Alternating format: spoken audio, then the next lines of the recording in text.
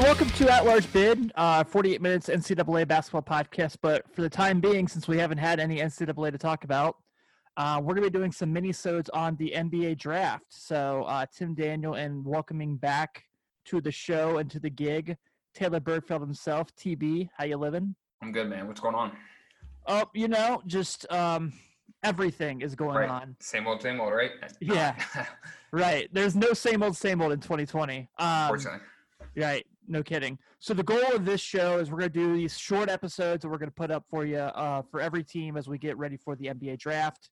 Kind of talk about what's going on for the team, what they have to look forward to, who's coming back for the team, what free agency looks like, and also their draft slots. So we're excited to get this started. We're going to jump right into it instead of doing the whole powwow of like, well, I really look forward to diving into this, and I really like this. We're just going to do it all here.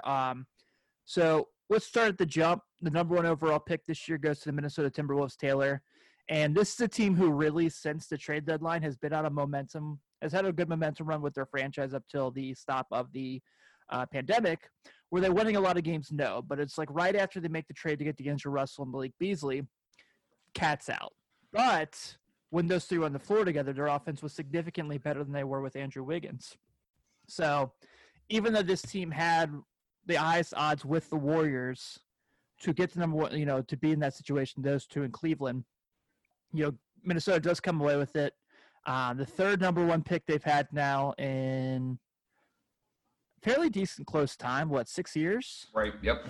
So, I'm with you. I feel like they're moving in the right direction. Getting D'Lo is huge. You got D'Lo and Cat with the dynamic 1-2, and then obviously we'll get into what we think they need. But I don't think regardless of who they take at one, they're miraculously in the playoffs. But I agree. I think that the piece can help build onto something that they're trying to. Now the playoffs are definitely the goal. Like you don't form Cat and D'Angelo Russell together to just be the 10 seed, right? Yeah. So we'll get into I'm sure who's a good fit and other pieces. But I honestly we'll talk about it later. But right, they're on the rise, and I think if you're a Timberwolves fan, you're ecstatic because you're like, all right, look, we've got a point guard of the future, and now we have the number one overall pick, which we can take X amount of players. So. Yeah, so kind of like putting some information together on the Wolves and looking at what they kind of had going for them.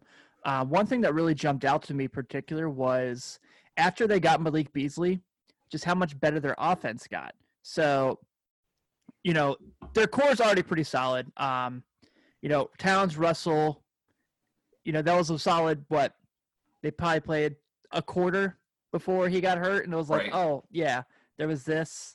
But, you bring Malik Beasley in, and your offense scores 11 points per 100 possessions, and that was kind of like one of the top groups.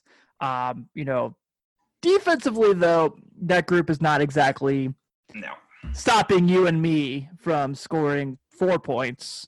I say that politely, but on the offensive side of the ball, you have those three, and then you're adding the additional piece there. Like you said, it seems like they're moving in the right direction. I like all the pieces they got as far as their bench as well in those trades.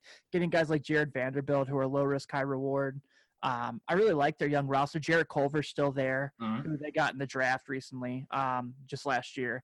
So really, as far as that group goes, the upside is certainly there for this team. You have two guys, like you said, Cat and Towns, who have been NBA All-Stars before. These guys have been begging to play together since they got drafted. Obviously, with an additional piece that doesn't look like they're going to be leaving Phoenix anytime soon after their bubble success. That's what I was saying is if they go 2-6 in the bubble, I think the number one overall pick doesn't belong to Minnesota. I agree. I think it belongs to Phoenix. Yeah, I agree. So when you look at this team and you look at the personnel they have now, what do you see from the Wolves as far as, upside, downside, how you feel about the young core group they have? They are a very young roster. I think Towns might be the second oldest player on the team, if that tells you anything about where they are. Right. Kind of, echoing what you said, they two All-Stars, Russell and Cat. Malik Beasley comes in, can space the floor. He's a really good three-point shooter. Vanderbilt, low risk, high reward. But he, I need to see a little bit more out of him. He needs to stay healthy. Obviously, he had problems with Kentucky, and then problems in the first year. Culver, he had a decent first year. I think people were expecting a little bit better, but looking back 2 years ago, not a lot of people, the diehard college basketball fans, knew about him before the Final Four run. But I think he elevated his stock a little bit with that Final Four run. I think he's a good player. I think he'll develop fine there. But, I mean, defensively, they need to work on it, but they're young. I mean, young players always struggle defensively. Veterans know how to kind of, see the floor and realize what risks to take, what not to take, and that ends up, paying well for them. But I think overall, Minnesota, they are trending towards the playoffs, but we'll see. I think, they could sneak in easily anywhere from the 5 to 8 spot. I don't think they're going to contend with the top dogs, but I think in the long run, especially with, developing pieces like Culver and then whoever they take at 1, I think they can kind of establish a future. And their cap situation isn't bad. They have enough to pay Cat. They have enough to pay D'Angelo the next time go around. So, and they're already locked in contracts. So I think they can build for the future with the young guys that they got now.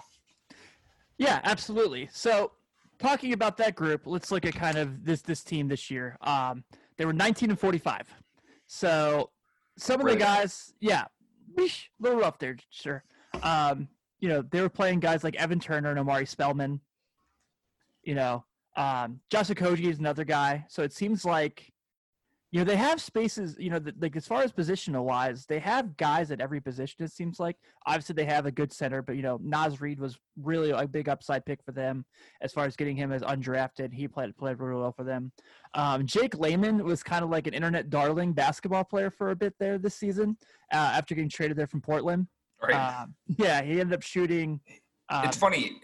Jake Layman in 2K knocks down everything. So does it reminds me of remember 2K, 13 through 16. If you had Chase Budinger, he would make everything from deep, and then he would dunk on everybody. He was like a glitch in the game. It's kind of funny. Tayshaun Prince was that way too. I would always trade for Tayshaun Prince. Right.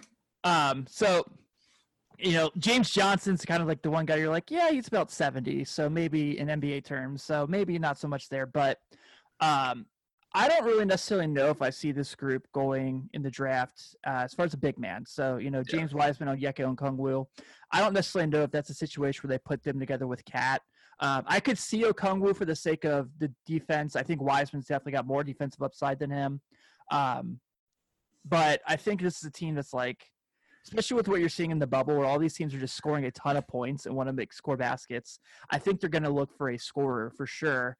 Which obviously brings in the idea of Anthony Edwards, who a lot of people have projected between him and LaMelo Ball to be the number 1 pick. Let's kind of compare and contrast how both could work in the situation. So let's start with LaMelo because it seems like he's the biggest name in this draft. A lot of people seem to think he's the best player in this draft. I think those two are 1 and 2, depending on your boards and who you talk to in the moment.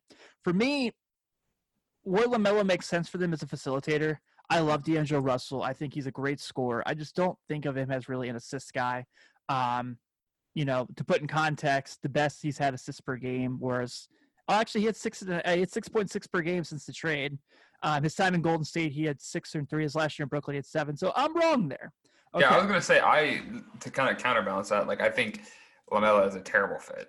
You look what happened with D'Angelo in Golden State. Steph and D'Angelo are both ball dominant guards, and when one of them isn't playing off the ball, I don't need D'Angelo Russell coming off screens hitting threes. He's a very good 3-point shooter, but he's good in that way because he creates his own shot or he gets teammates involved and moves without the ball. But he primarily has the ball, whereas LaMelo is a similar player who has a ton more upside, I think. But I think LaMelo could help because it would kind of further things with getting D'Angelo a little less pressure on the ball. But overall, I think LaMelo needs to go to a team where he would have the ball from day one rather than sharing time with D'Angelo. Therefore, I think, Anthony Edwards is clear-cut the guy. Had dominant wing at Georgia, had a mediocre college career, we'll call it, but he really wasn't surrounded with any talent. He can score at different levels. He can shoot. He can take it off the dribble. He's very athletic, very good defensively on his time there, but it's hard to focus in on how good he was defensively when his team's giving up 200 points a night. It doesn't really matter. But I think he kind of fits in that mold that Culver doesn't have to be the guy right away. You can let Edwards slide in and be that guy, and then Culver can develop on his own too. So. Yeah, and that's what I was going to say is I don't think LaMelo Ball's the fit, but I was going to say what I did was just so I'd have a facilitator. I agree with you. D'Angelo Russell is a guy that really you don't see be very successful in ball screens and coming off a screen, catch and shoot kind of guy. He is a pull up off the dribble kind of guy. He is a, bring the ball down the court and facilitate through him kind of player. And that's why I agree with you. I think I go Anthony Edwards here for that sake. Everything you name, plus I think he just fits better what they want to do. Edwards is a little questionable as far as his defense. I know he had some moments in Georgia where he looked pretty good, but for me, I kind of think like, they're going to want to go out there and score and probably not stop anybody from scoring. They're going to be, kind of like Portland, where it's like, yeah, we might score 150, 120 a night, but on a bad night, we're going to give up 130. Right. So I could definitely see that be the case. I think Edwards fits really well as far as, playing off Russell, that guy who can kind of come off that screen, like we mentioned. He can, take the ball off the dribble. He can get into the paint very easily. Drive and dish kind of play with Cat and, with Culver, with Beasley. Now, that group's very small. Very small. Does kind of remind you of the Blazers in the sense of, they probably do need to go get a backup center and, to go along with Naz Reid and kind of build. Do they have a second round pick or anything, or? That's what I'm checking right now, actually, because I just thought of that. Like if they sneak up back on the end of the first, or? Let me see here. Not that this draft is, loaded with front court talent. It's really sure. not, but. Sure, because they actually, they have the 17th pick as well. So that's a situation there where, say, if you're the Timberwolves, say you get Anthony Edwards with the first pick, you're already off to a good start. At 17, you're probably going to have a decent group of guys that you can put next to Cat to kind of keep that going. I think Jalen Smith from Maryland makes a ton of sense. That's a really talented guy. I don't think they'll necessarily have to go this high to get him. But I think Daniel Oturu from Minnesota could make some sense for. I would trade down and take Vernon Carey. That's a good thing as well. That's a good idea. Isaiah Stewart. I don't understand. You can trade down for. I don't understand how both of those guys are not higher than they are. I think Vernon Carey's is more because he was like, I guess I'll play center. I don't really want to play center, but he's pretty damn good center. I know, but you can let him play the 4 or backup 5. I don't know. He's athletic enough where he can hold his own, I think. But you're right. I mean, there's Isaiah Stewart, Vernon Carey, and there's a couple other guys the Daniel Oturu from Minnesota that, they're all kind of similar players. I think Smith and Oturu are very similar, very veteran Big Ten players, whereas Isaiah Stewart and Carey are raw freshmen that came out of the draft that have flashed in the pan, some good moments, and then a lot of moments where you're like, holy shit, I wouldn't trust him with anything.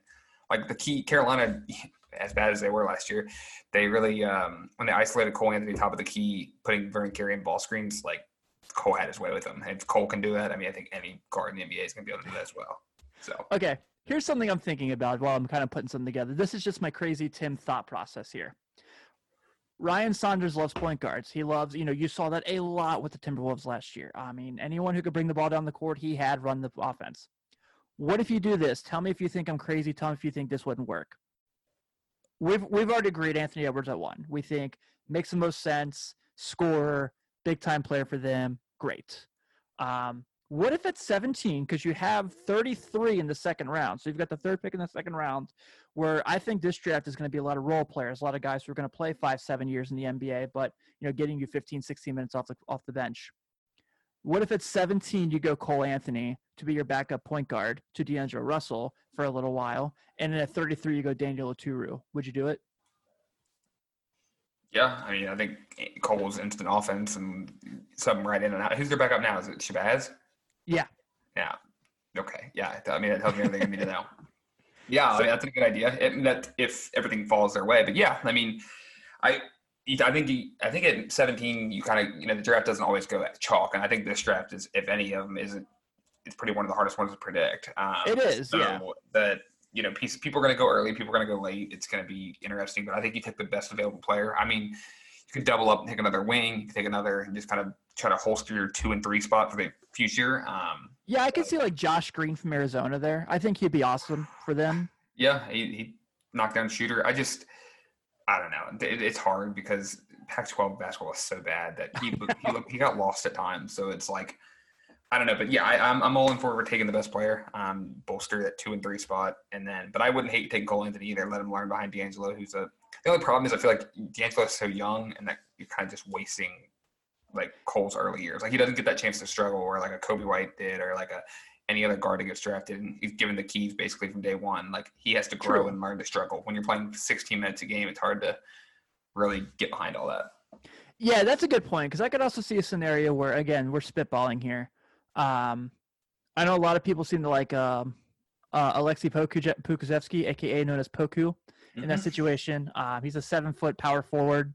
He's a guy that you can put next to Cat. He's a really good passer. He's got, he can block shots. He can shoot threes. So I think that's also a good fit for them there. Coming out of Greece, did he play for Rick Pitino's Greece team, or do I have that mixed up? I don't think he did. I don't think he did. No. Yeah. But like you said, this draft is so like unpredictable. So safe wise, I think if we would put a situation together where, say, okay, 1 Edwards, 17, let's say to take Poku, and then at 33, you see them take like Zeke Naji from Arizona. Love it. I would love that pick. I think that's a really good draft. I think that's something where, they put like the ton of pieces together. I know Tankathon has Robert Woodard, the second from Mississippi State there. I like that fit for them. Doesn't really that, we don't have a lot to show that they really trust Jared Vanderbilt's health in that situation. Right. Robert Woodard played and he was on the court a lot. So, in that second round, if they don't go that route, say you go like I don't think Jaden McDaniels is going to drop down to that point. I think he's going to be very high in the second round or, late first. Desmond Bain from TCU, who is like kind of rising through the charts. You've seen anywhere from late lottery to early second lately. Right. I could see Bain going a ton of different places. So I think, they're going to have a ton of options. I don't think they're going to trade down. No. Like we're going to talk about the Warriors later next week. I could definitely see the Warriors trading down in this situation. When I talked to them, they told me everything is on the table. Especially because they're trying to get pieces. Like that number 2 pick is the enticing pick. Do they really need it? Essentially not. But no. Bolster that up with a player or two, and trade for whoever they want. Then that pick comes pretty enticing. So. Yeah, I agree. All right, so we'll wrap up the Wolves with this. Like I said, we want to make these quick and easy episodes. Edwards at 1. At 17, I will say I go Jalen Smith, just build up that front court. And then at 33, I would say Robert Woodard the second. Okay. I'll go Anthony Edwards at 1. I'll say, either Jalen Smith or Toro at 17, and then 33, I'm kind of with you. I can see him taking Jamarius Ramsey from Texas Tech. I know that's another guy. Yeah, another guy you can get to play behind Edwards, kind of develop him at the same time. But I'll go those 3. I think definitely getting Edwards the best player available at 1, bolstering that front court with Cat with their 17th or their 33rd pick, and then the opposite pick is trying to add more depth to the 2 and 3 spots. So I'm with it. Yeah, I like it. Go Wolves. All right, so that's going to wrap this one up real quick. Like I said, we're going to do these very quick, easy episodes. So our next one will be on the Warriors. We're just going to go through the draft order, and we will keep this updated as well. So TB, appreciate episode 1 of this, and we will see you guys for episode 2 next week. Yes, sir.